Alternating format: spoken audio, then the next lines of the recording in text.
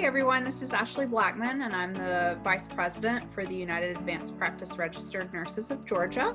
And today we're doing a podcast recording with candidate nurse Louisa Wakeman. She's running for District 43 in Cobb County.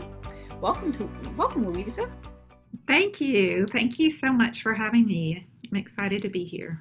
Yes, I'm excited too. We've had multiple conversations outside of everything, and I just really appreciate you and enjoy your energy. And so I wanted to us to have a conversation. So my first question is, could you tell me a little bit about yourself and why you're running for office? Yeah, so I am a mom, first of all. I have two young adult children. My husband, John, and I, we raised them in this district. They graduated from the public school system, and I've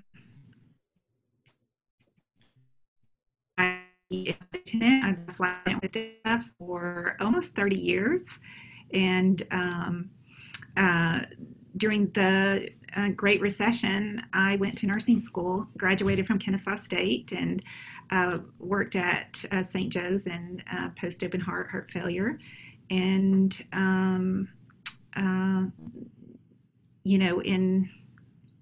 during the presidential primary, when I saw the Republican candidate belittle a Gold Star family for their religion, I was shocked that there weren't any repercussions. And when I saw a disabled reporter belittled for his disability, I couldn't believe that there weren't any repercussions.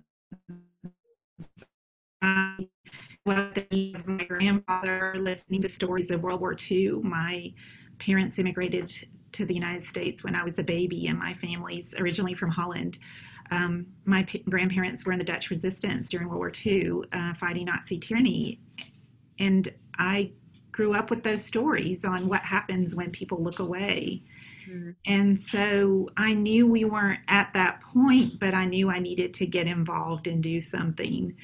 So I got involved with a lot of different women's groups and activists, and then John Ossoff's campaign for Congress in my congressional district. I got involved as a volunteer precinct captain, and then thought if I was going to help these amazing candidates get elected, I should get trained so I could be a better contributor as a volunteer. And before the training that I signed up for started, I was on the candidate track. And so last election I ran as a first-time candidate, came 792 votes short of winning the seat. And so, this was a seat that hadn't been challenged since 2010. And it's important to hold our representatives accountable. And this seat particularly has a big impact on healthcare. The incumbent is chair of the House Health and Human Services Committee, and she hadn't had a Democratic challenger since 2010. So, it was important to hold her accountable for some of the policies that were being put in place. Absolutely. So, Absolutely. Yeah. Well, I could honestly talk all day about your nursing background because we probably have shared patients, since I work in the Piedmont heart failure system, and we inherited a lot of the legacy heart transplants from St. Joe's after Emory bought St. Joe's. But we don't have to go into all of that. Cardiac care is such a passion. There's so much innovation in that area that, we could talk about it for all day, for days. Well, I love seeing how you've really rolled with the punches. You felt the need to care for other people and take care of your family. And so going back to school at a time when it's not traditional for people to go to college, and then to be active politically, and then decide, well, instead of just helping the campaigns, I'm just going to run myself. So I really admired that. Tell me, how do you intend to help expand access to healthcare in Georgia if you are to win? Yeah, I mean, one of the first things that we need to do is expand Medicaid. We need to cover more people. Georgia leads on all the wrong statistics. We have one of the highest maternal mortality rates. And these are preventive deaths that are not being addressed. We can, expanding Medicaid will help with this crisis. There was a committee that addressed maternal mortality crisis, and first of all, the focus was on trying to make the statistics look different than what they are, so that Georgia didn't look so bad. But piecemealing something together when there's one answer, expanding Medicaid to make sure that moms have access to care 1 year postpartum could really make a big impact. We need to make sure that, we need to make sure that people have access. We need to make sure that, making sure that nurses are able to practice. We've talked about that in these areas where there are no pediatricians and no providers.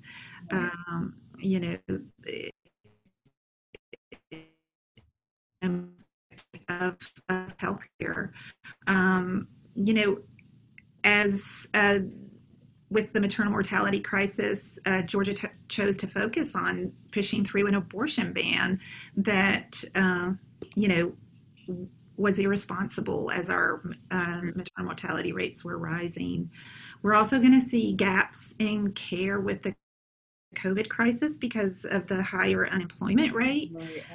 We're seeing people lose their jobs that have had insurance through their employer.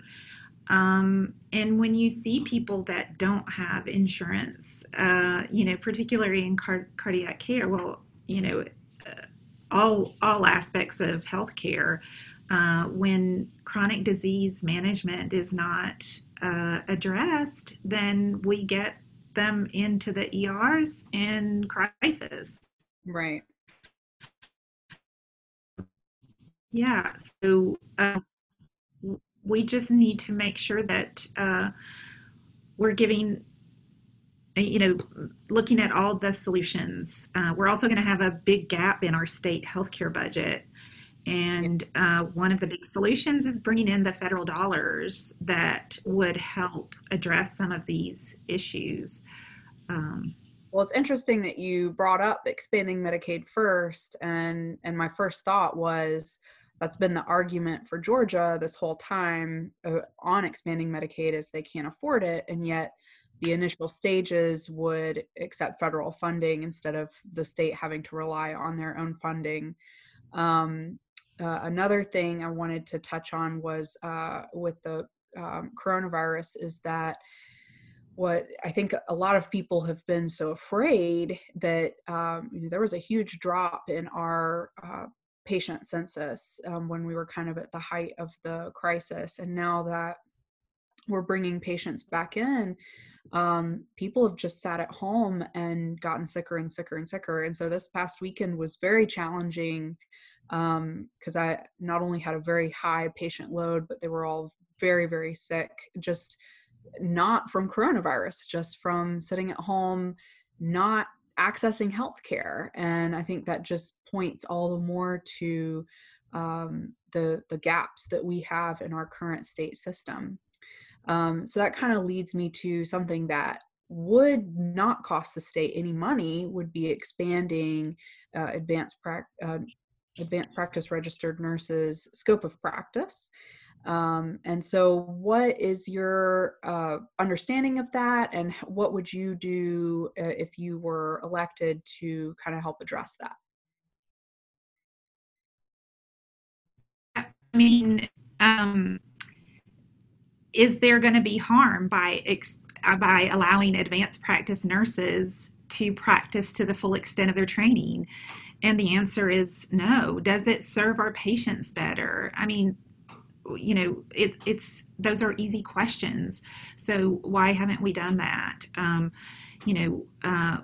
We need our certified our nurse midwives to address the maternal mortality crisis. We have, you know, women that have to drive 2 hours to see their provider, and that leads to all kinds of complications because people aren't going to get their appointments that they need to have. As a RN, I'm biased, but think we should trust our practitioners and the training that we've received a lot more than we do. Right, absolutely. And I think the public agrees. And you have the experience, at least at the bachelor's level. So I find that people don't understand all the training and all the testing and just how difficult it is to become a nurse, and then how difficult it is to become a nurse practitioner. So I think if people understood that a little bit better, maybe they'd be more open to and understanding that we have a real skill set to lean on. Well, I really enjoyed this so much. Do you have any statements you want to make, or any questions you have for me? Well, I mean, I'm truly grateful for this opportunity. It's important that we all stay involved. I know that the advanced nurse practitioners have been very involved in making sure that people are at the Capitol advocating for the profession, but we need, more involvement from everybody, all nurses. We need to make sure people understand that an LPN and an RN and an advanced nurse practitioner have different, skill sets, and that we are all one group. But we need to make sure that the trust that the public is putting into our profession is very valid, and that we are allowed to practice and serve our patients, because I think it really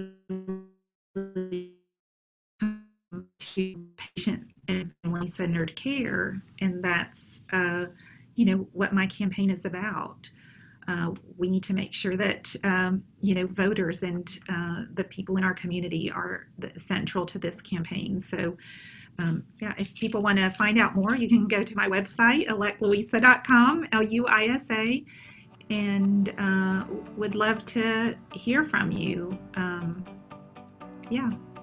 right. Well, thank you so much, Louisa. I really appreciate your time today, and I'm really excited for your campaign, and good luck with everything. Thank you so much. I so appreciate the time. Be well. Thank you.